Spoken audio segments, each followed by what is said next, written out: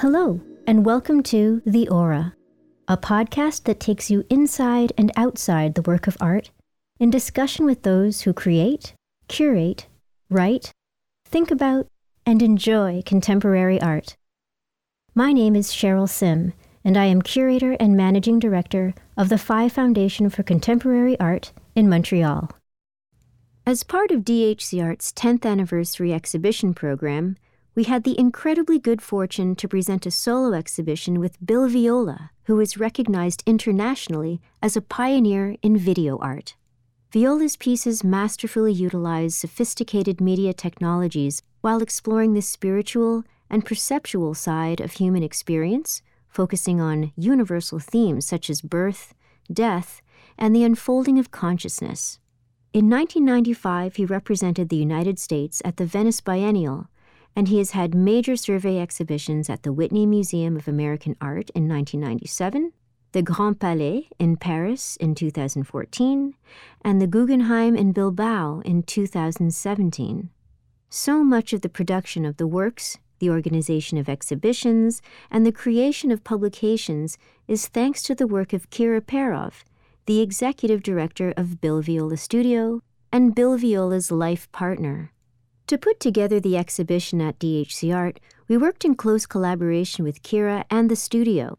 She came to Montreal to put the final touches on the exhibition, and we sat together to talk about her incredible journey with Bill and his work. Kira, thank you so much for being with me today and taking the time after an intense install, as they all are and all should be. We're so delighted with the show, how it turned out.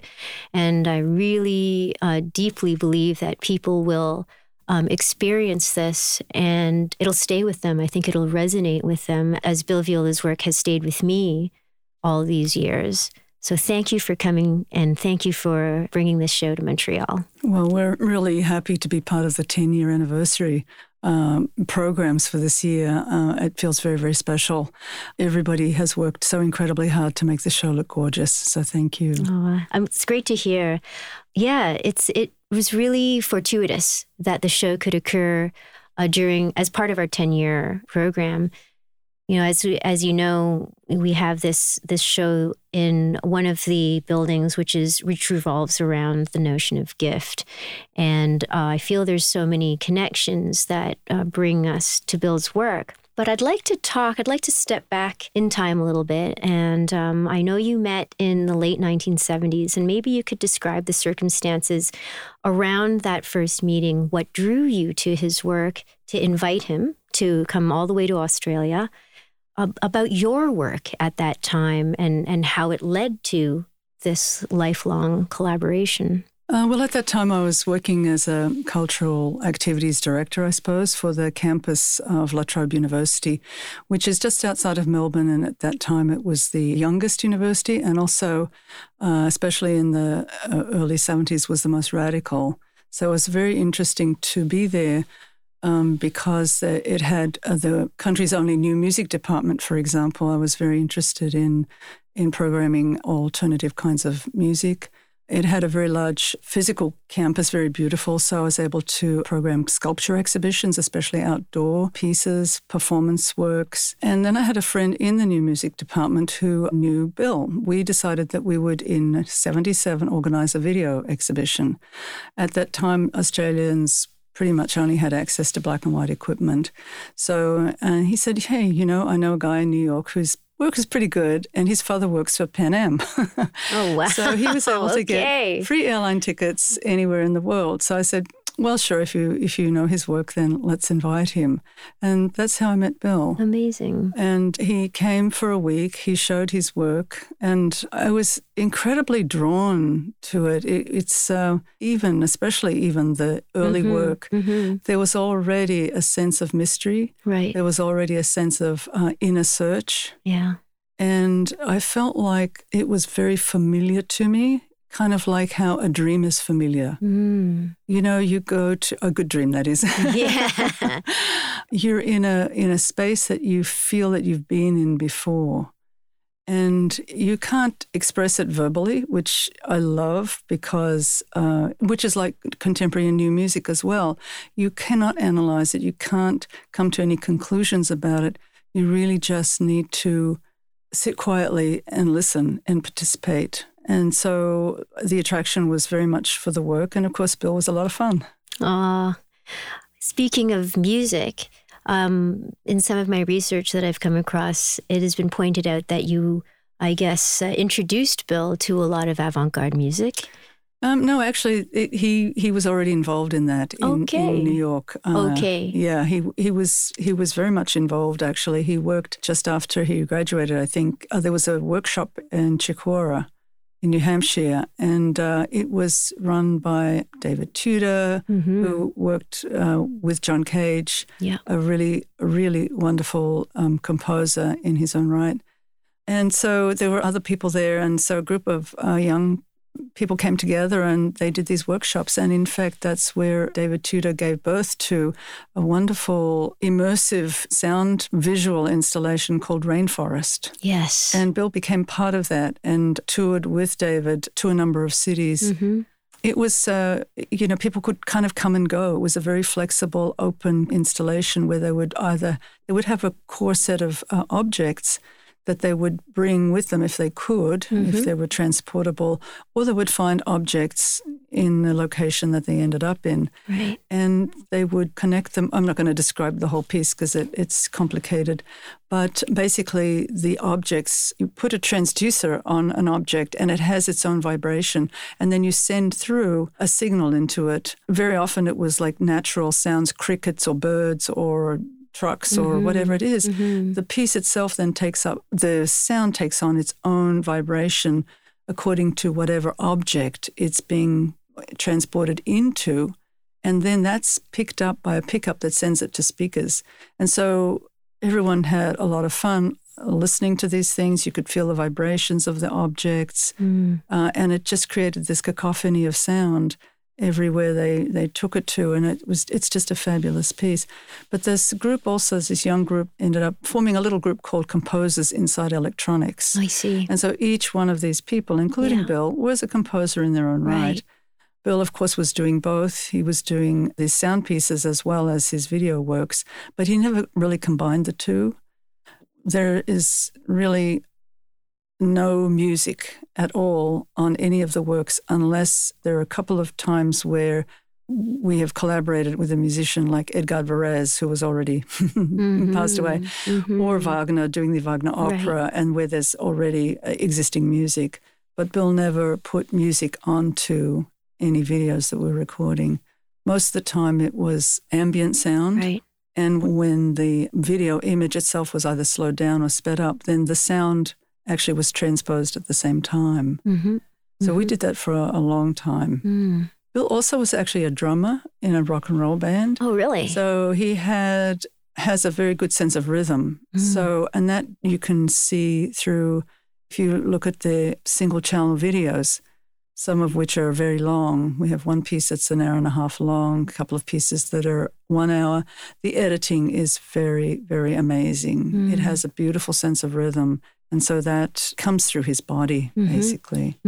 He learned a lot about music. Was very important in the same way that it was for Nam June Paik as well. Right. He started off as a musician. Music, and then sort of uses of sound that seems to have become another almost, wouldn't say character, but another major component of every piece. Maybe you could talk a little bit about how sound has evolved in the work. Well, there are certain installations where sound is constructed. Right. And other single-channel works where the sound actually is literally exactly edited together with the video, which is the most wonderful thing about video, because this was an electronic medium and it wasn't film, where you had to record sound quite separately to the image and then try and put it together. Once we started using actually high-speed film cameras, we couldn't record any sound at all because that was a very, very loud experience to experience like 1,000 feet of film going through a camera in a minute, which was 300 frames a second. Yeah, very, very intense. So the pieces started to become constructed but very often from the collection of natural sounds, or, for example, water. Mm-hmm. We have a lot of collections of different kinds of water sounds, Right. recording it by the side of a creek or a waterfall or rainstorms, any of those kinds of things. But the works are incredibly visceral because of the sound. Mm-hmm. You know, you can be overwhelmed more by the sound in a way than by the just if you were looking at the image. And so very often there's a crescendo, there's a peak, and then it increases the emotional response of the viewer. So, you know, it becomes very emotional. But the opposite is true. Silence is also a deliberate statement. I remember the first silent pieces that he decided there wouldn't be any sound at all. And this was when we were working on the Passion series from 2000 to 2002.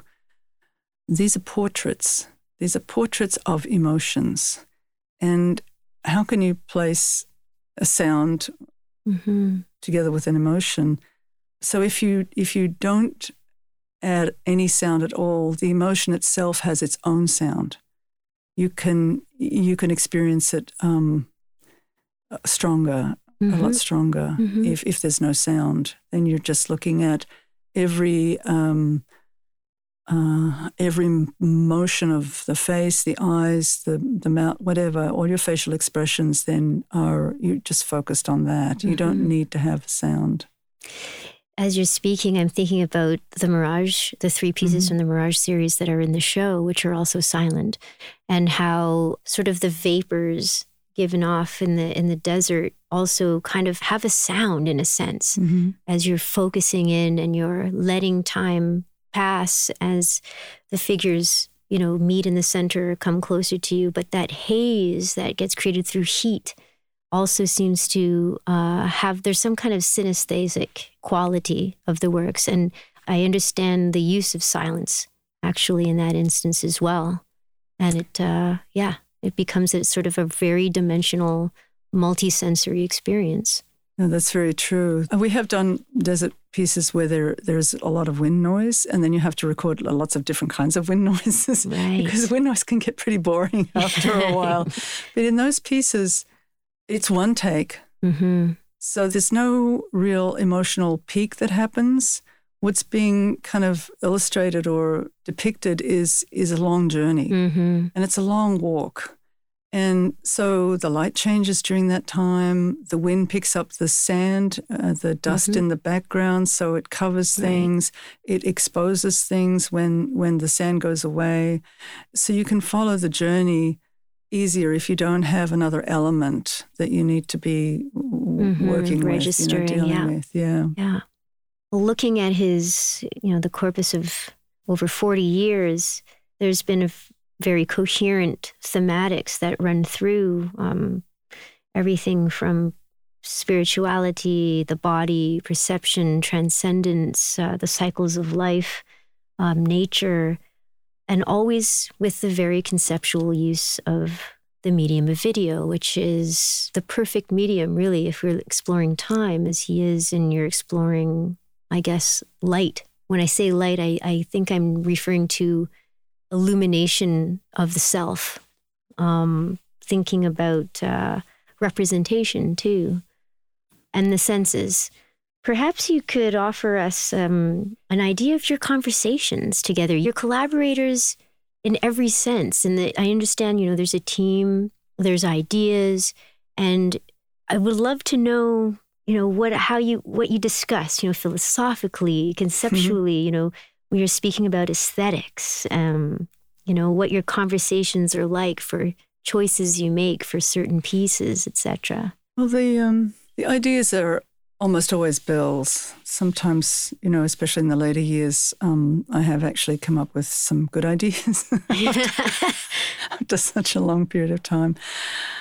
So what he spends his time doing is reading and is inspired by either a certain kind of philosophical concept, a spiritual concept, or sometimes just a line, a phrase, and all of a sudden there might be a vision. Right. Or it may be just he's really interested in that particular concept and then he has to start really working on something. The vision part of it is much easier because it actually comes directly from who knows where, but it's there. And he can draw it, he can see it. And I've had this experience too, actually, where something is really obvious, really, this is what it is, and this is how we have to end up. Nobody else can see it or whatever, but this is how we have to end up, and it just drives you. You're driven. So it's a pretty amazing thing to watch. I think creativity comes from inside, but it's not yours. You know, you can never own it. And I think that's where the connection is with the gift. And Lewis Hyde's. Yes. You can never own it. If you try to own it, it falls apart and it doesn't go where you need it to go. And so I think, you know, Bill has said that he first tries to empty his mind. He tries to put things aside. He tries to not think of anything. And that's when you turn on the camera, you know. So when sometimes he comes up with lists and lists of works, pieces that he feels, are kind of interesting, going in a certain direction, and then we'll get together and we'll discuss those works. Yeah.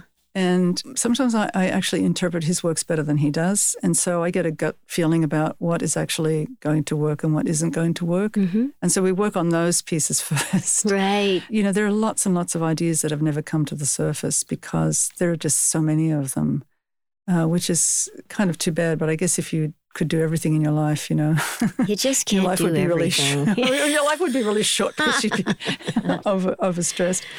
But the wonderful thing about working in a team, for example, like doing large projects, is that other people do bring their creativity to the project as long as they don't make suggestions. You know, because those suggestions, and I've seen it happen, can divert Bill's idea and take it somewhere else. Oh, yeah. And then my job is to kind of pull it back. Okay. And I can see that because, you know, when you work with people from Hollywood, they don't, you know, they have lots of ideas, but those ideas are things that they've done in the past with the Hollywood producers and directors, and it's not what we do. But we use their skills, their lighting skills, their camera skills, and whatever. But I just know that, like, for example, working on Inverted Birth, it was weeks in planning.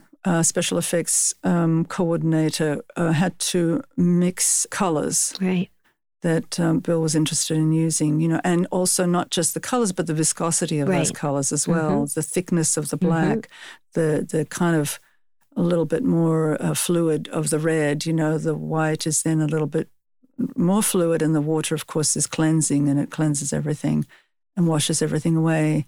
So he would, during the time we were shooting The Martyrs, we were 4 weeks in the studio, and the 5th week was Inverted Birth. So each week we were working on a different project, but we also had to, you know, test out other things that were happening the next week. So it was a pretty stressful, intense time, but extremely productive. So he would bring these things. We'd grab a poor old PA, you know, production assistant, and take his shirt off and start pouring stuff on his head. Come over here. We want to pour some stuff on you. Yeah, so he would have to not only just get the right viscosity and the right kind of product, but it would have to be non-toxic, because here we were, you know, throwing it on some poor human being who was going to possibly swallow it, or at one point, you know, we were putting the red on and it stained his body, and we're going, you know, that's really not going to work because we need it to wash off. That's right. So then as we progress, everybody's job becomes clearer and clearer. And then usually on the last day, on the final hour, when everybody's standing around and everybody's kind of ready and everybody kind of knows, if we don't get this take, we're screwed because everyone's exhausted. And then what happens is the body language kicks in and it just becomes automatic. And then, you know, we time everything, you know, because this is 50% slowed down, I think. You know, you have to time it to the exact minutes that you're counting. And then everything has to run in reverse. So I'm directing the opposite of the action. Exactly. So standing there, clean clothes, and slowly open your eyes and then look. And then it's up to him. And then he kicks in, the actor kicks in, and then he does his thing. He knows and feels exactly what's coming down onto him. So he responds to the materials, the fluids that are coming down, in his eternal way. Mm-hmm. And so then when a take is finished, everybody knows that that's the take. Oh, yeah. And there's that moment of collective recognition of that moment. But it's awesome. Yeah. Literally, like, there's awe in the room because everybody has just done something that they can't believe that they just did. Yeah. And that's the most precious moment. Mm-hmm. And it has to be, Bill and I could never do this on our own. It has to be collaborative effort. Together, you've traveled the world, and there seem to have been some pivotal moments in your travels that have had a profound bearing on your lives and, in turn, the work. And I was thinking about your studies in Zen Buddhism and Zen meditation in Japan. Could you talk a little bit about that experience and how it influenced sort of ideas around art practice and life practice, sort of perhaps being inextricably linked? We were very lucky when we lived in Japan that we met a Zen master. And this all sounds very formal, but in fact, he was a really cool guy. I think he was totally what it means to be enlightened. He was older. He was short. He looked a little bit like a Zen master called EQ. Mm-hmm. And he even looked like him. He had the scrawny face and the whole bit. And he was constantly smiling and laughing.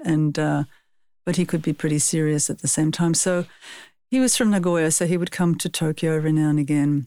But we would go 6 days a week to a shiatsu practice, actually. But the shiatsu practice also incorporated, some Zen meditation in the mornings. So we would go there. We would pick up some freshly made tofu or whatever it was to share with everybody after the meditation. And then he would come along. And so we'd do the meditation. Everybody was all on their best behavior when he was there. And then off we would go to Mr. Donatsu. Mr. Donatsu. Mr. Donatsu. And then we would have the best time. We called them the Mr. Donatsu Zen lectures from Tanaka Sensei. This was so typical of who this man was. There was nothing that stopped him. He was an artist. Basically, he made this pottery. He would be inspired. And his English wasn't hardly there and our Japanese wasn't hardly there, but we totally understood everything that he was teaching us because he was teaching us by example as well. And we'd be in the middle of a conversation and then he'd go, inspiration. And we'd have to scramble for a piece of paper or something. And then he would draw something, some kind of bodhisattva or something. Right. It was very cool. We had a lot of fun with him as well as a lot of very serious times. Yeah. I remember one time that we invited him to see some of the works, and he'd be sitting there and watching them, and sometimes you'd hear, he'd kind of drift off a little bit. Oh, yeah. And so that was kind of fun. And then, Bill was trying to explain to him what he was doing, and then he smashed him on the forehead. Boom. Oh. And he said, no thinking. He was teaching us, stop with the words, stop with the, you don't really need that. He would call, the Daitokuchi or any of the largest temples and things like that, he would call them Zen Mitsubishi. Meaning these are corporations and they're not real. They've created some other kinds of, thing that they've spiraled into, that has nothing to do with it. What he taught us really was Zen is sitting. Literally, you sit. And while you're sitting, you realize that you are solely and totally responsible for everything that you do. And that, to me, is the essence of Zen. There's nothing that you worship. You have to believe in your own being. And so when you realize that, then you have to be compassionate because, you're responsible for everything. There's a responsibility that we all bear. Yeah. Completely. Yeah. Yeah. And so, that being in the moment and being in the present, understanding that there's just a very fine, thin line between being in this world and not being in this world, all of those kinds of things, then you're free to think about. And that's part of what's in the work. Right. It's that being present. And when you're looking at the work, I find I'm aware of a certain presence, or I start to become more in tune with being present, being present to that work now, and not thinking about how long is this and when, what am I doing after? And it asks us to do that. And I find it actually I wouldn't say it's easy, but I would say that the invitation is there. And if you're willing to accept it, then you can get there. And I think that's an interesting way that your studies have manifested themselves in works that take their time, that allow us to go through that journey and get us in touch with presence and time passage. Yeah, that's an interesting experience that you've had that seems to have translated itself in a really profound way. Well, I had some people asking me earlier today about the interpretation of inverted birth. Mm-hmm. And they gave maybe 2 things that they had thought of while they were, and which one was correct, you know? Yeah. I'm saying, well, it really, the interpretation or the understanding of this work really comes from you. And it's what you have arrived with, right. What you come with, and how this work is completed inside of you. And that there are no interpretations. It can be either of those things. And both interpretations were very valid and very very personal. But I always say that this work gives you the gift of time, as you were saying. It's the time to just sit and reflect. Mm-hmm. You can self-reflect. You can reflect on what on earth are they walking so long for? Mm-hmm. I can't sit here anymore. Applying narrative. But, if you don't, people keep saying that the journey is the whole point of the journey. Right. And if you arrive, you just arrive, So that's like if we only just saw the arrival, there wouldn't be any meaning to it because you didn't experience the journey. And so that's what these pieces are. There's always a length of time that you have to sit and wait and watch and look at, then you start getting involved in, oh yeah, there is some dust on the horizon. Oh, look at those mirages. Then you start looking at the details and then you're starting to become aware. And then you can self-reflect or reflect. It's a really great way for me to ask you this other question, which is also linked to an approach to art and practice.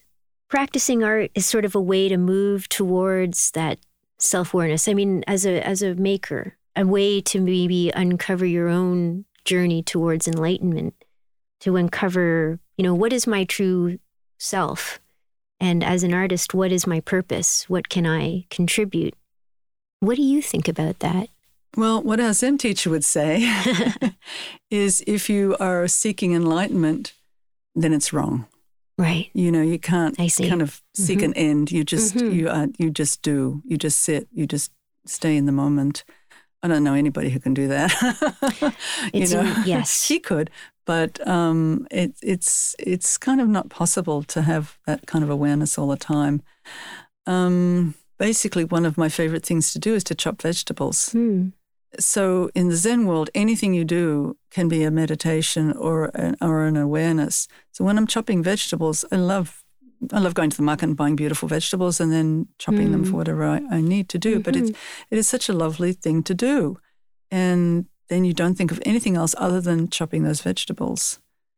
So anybody in that sense can be creative, whatever field you're working in, It really does underscore this whole idea of journey. And that it's in that journey that things, interesting things happen, or you can get glimpses. I don't think of enlightenment as being a state that you can attain. I think there can be glimpses and moments of it that can be caught in the most mundane or simple moments or acts of the day. Recognition of something. Yeah. I've worked on a lot of catalogs and books. The largest book that I've done was a Thames and Hudson monograph that was published a couple of years ago. John Hanhart was my writer, and then I worked also very closely with Lorraine Wild, who she and I designed the book together, basically. I knew exactly what I wanted. I knew that it needed to cover, of course, the works, an idea of what 40 years means in terms of output, creative output, but I also wanted to insert the journey, the life's journey, as well as kind of in a way, the technical journey. How did we do certain things? So there are 3 voices in the book. There's Bill's voice, there's John's voice, and then there's my voice, because I was trying to feed John all of this information. And he was saying, but, I don't know about this because I wasn't there. Why don't you write it? So that was great. And so it was enormous amount of work, huge amounts of work, going through Bill's notebooks, looking at drawings, looking at, selecting photographs, selecting the pieces themselves that can be covered in a 280-page book. Right. And I worked my butt off. I worked day and night on this thing. And then the process was really, really intense. And then the book was finally finished and done. And I couldn't have an emotional response to this thing that I was holding in my hand because that wasn't, like, even though I was working towards that was the final product. Right.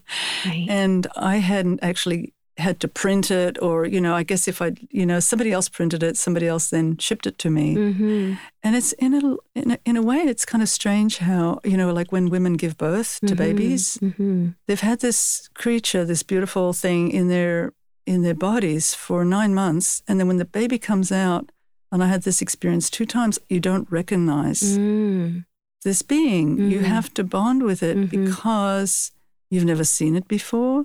You've never heard it. You've never touched it. It's been part of you. Now, the baby has the opposite because the baby is very close to the mother because it's been part of the body and heard the mother's voice and everything else that's been going on. But it's really bizarre what happens at first. You don't go, oh, my baby, and you just like immediately fall in love with it.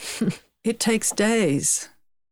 It actually takes days. And I was really shocked about that, And I'm thinking, why is this like this? And it's because you are getting to know a new person in your life. You can't just like, I can meet you and it'll take me a few times of getting to know you and speaking with you before I feel a close bond. And so it was with the baby, and so it was with the book. Wow. Now I'm actually able to sit there and look at the book and the pages and go, wow, that's actually not a bad book. Right.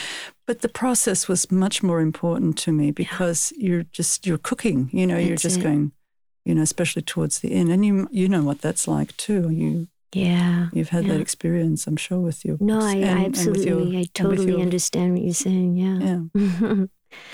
Let's talk a little bit about outside the work, sort of the nuts and bolts of things. I'm curious about some of the stories behind the creation of the works. I guess I mean the actual production. I've seen early works where it's just Bill and his camera. It seems very sort of that one-to-one relationship, very intimate and introspective process. And eventually production for the works involved larger crews and effects, sets, and actors. Can you talk about that shift? And perhaps we can talk about a little bit of the making of The Encounter, or one of the other works in the show that we haven't discussed yet. So the shift, from just Bill and the camera to... Well, it's Bill and the camera and his assistant who was there. Yeah, right. Who was there since 1979, lugging around heavy equipment and doing the sound recordings and the video recordings as well. But he was doing the shooting. We traveled around with 6 suitcases to different parts of the world and did a lot of recordings on our own. And even for some of the installations up until 92. And then 92, Bill decided he wanted to make this gorgeous piece, which is really tall. It's 22 feet high, and it's projected onto a screen. And in that time, we needed actually 3 channels because there was no projector that could project one image that high. So we stacked it and we feathered in between. Wow, so it was a kind of a big technical feat. But what it is actually part of it is a man upside down, and you don't know what's happening. It's in black and white. And how we shot it was going to the Long Beach Olympic swimming pool, which has a 17-foot deep diving section and a very high diving board. And we had a person jump off this diving board with their feet down. And we had to hire a cameraman for the first time. Right. In 92, Harry Dawson, and he's worked on many, many projects since then, because we were using this high-speed film. Okay. The 300 frames a second. Literally, it was going to take him, a second and a half to hit the water. And so poor old Harry had to train his camera on this guy in a very vertical position and to try and keep the camera trained on him all the way down until he hit the water. Wow. Right? So, of course, we had to have a cameraman, we had to have some lighting, we had to have underwater, we had to have safety people, and all of a sudden we had a crew. Right. Right? So this was all kind of shocking to us. But meantime, and plus we had to have a guy who would actually do that, who was actually a diving person, so he knew what to do. So in the end, the whole thing is turned upside down. And in fact, when you see the screen, when you see the piece, the guy is just there on the screen. You have no idea what's going on.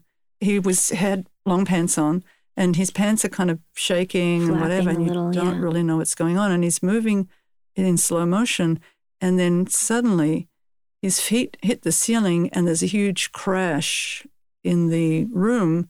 And of course, that's when he hits the water. The water is on the top. Yeah. It is unbelievably fantastic. Yeah. It's just a beautiful thing that happens. And he's just completely suspended, and you don't know how or why. So that's when we started to use a crew. In 95, we were all of a sudden working for the US Pavilion in Venice, which was a really wonderful thing. And then Bill decided to make this piece based on an image that he saw of Pontormo's visitation. And the piece became The Greeting. So then again, we not only did we have this high-speed film again, so Harry Dawson, our camera, we had especially more intense lighting because it was a much more staged production. We actually had a set designer, and we had wardrobe people and all the rest of it. So working with crews became easier and easier. Right.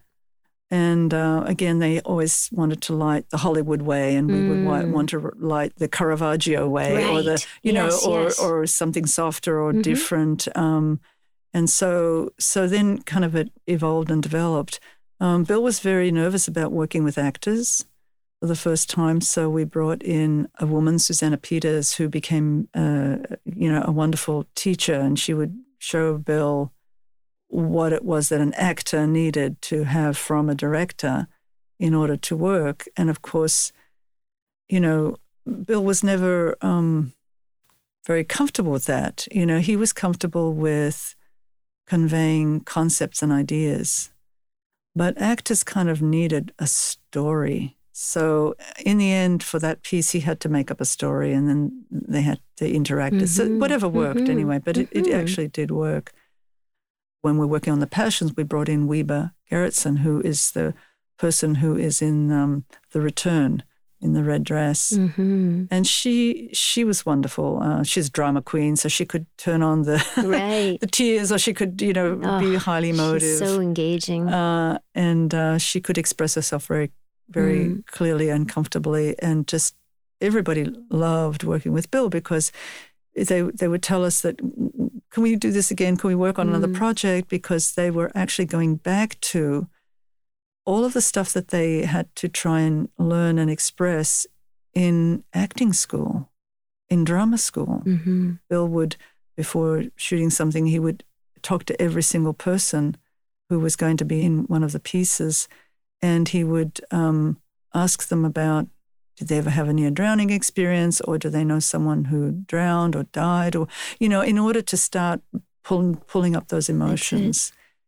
And after working with people for a while and people working together, they became like a real team. People bonded really strongly because they were going through their real emotions. This wasn't like something that was, put on for a That's it. And there's cornflakes commercial or something like that, And there's no dialogue so it really comes through conveying that, and it's so appropriately done. It's the camera, and the camera is really has a way with it that it doesn't allow for something that's too big, and so all of that emotion is contained in the most subtle ways, through these little expressions, little turns. And then with the slow motion, I can imagine just how, you're thinking, you must be thinking in slow motion, backward slow motion, to get that, to get what what you want for the camera, which is really unforgiving, if you know what I mean. Right. It's like any false move or break in concentration will be captured. And that is something that is truly remarkable in all of these performances. Well, very often they're just one take. Yeah. So that's, sometimes it's a really long take, like 30 minutes, 35 minutes, which is really hard for everyone to keep their concentration and to sustain what's necessary. And other times it's really, really short, but then we call it micro directing when you've got 45 seconds rather to complete an emotional arc. Right. And so we count it out. Okay. Every second we count it out. And so that people know where they're at and where they can... where they move to. Is, yeah. It's like a choreography. But speaking of slow motion, I think the slowest piece that we ever made was 7.5 hours. Right. And so this was fascinating. Bill had this idea. This was made for MoMA in 1987. He wanted to see how far you could stretch the emotions. And that was a really cool concept, just to even think about that. So we organized a 4-year-old girl's birthday party and brought, I think it was a 2-camera shoot maybe. And so everything was shot really fast. All of the camera movements, which is completely unlike Bill altogether. He never did this before, but it was totally necessary for this piece. So it was shot fast. It was zooming in and out of things. And when the cake came, zoom in and out, looking at the children's faces, moving around really quickly. So the edit was about 23 minutes. It's a piece called Passage, and it has a very long hallway that you enter. And at the end of this hallway is this huge wall that you can't even stand back hardly at all to see the whole thing. The wall is wall-to-wall screen, and it's a rear projection. And technically, I don't know how we could reproduce this now, but we need to try at some point. Yeah. Technically, we used an editor, Beta SP editing system, and plus we had a number of copies made of the tape. It was played live every single day. So as the tape is playing in slow motion. It's like a 16th speed or something like that. So literally you see every frame going by. Yeah. And it takes about 7.5 hours, the time of the time that the museum opens its doors and then closes its doors. And it's really beautiful because you can actually, and the emotions, of course, are completely there as you, in fact, they're even more there. They're even more present, as the children's faces all light up when the birthday cake comes in. And, the kids are very expressive at that age. So, and then we had a little pony at the party and all kinds of, it's like painting. It's like thousands of frames of painting, every single one of them. And they go by, and not smoothly, very statically. That's it. So, talk about length. I know one person has actually seen it. Peter Sellers, the theater director, a very good friend, claims that he sat through the whole entire day. He brought a lunch. He doesn't eat when he's working or when he's involved. Doesn't need lunch. Anyway. How did you approach the choice of works for our show? What usually informs your decisions and proposals? Well, the architecture originally, and of course, there was some input, of course, from you.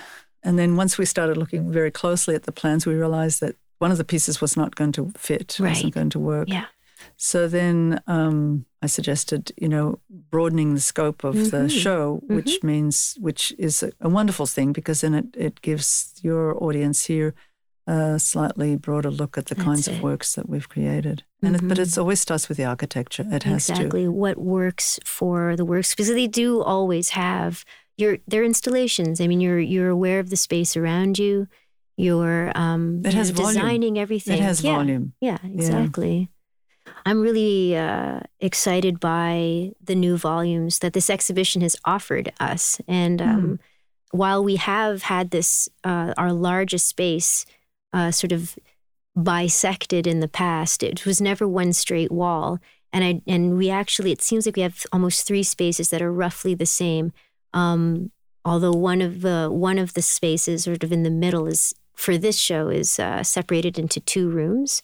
But I'm hoping that we can keep that wall and enjoy the volumes that these offer, because they have so many applications for the spaces. So, right, but not only that, but your regulars will see a big change when they walk in. I love doing that. Me too. Yeah. It's an occasion always to change it up a little bit, to reinvent, to push the limits of what's possible.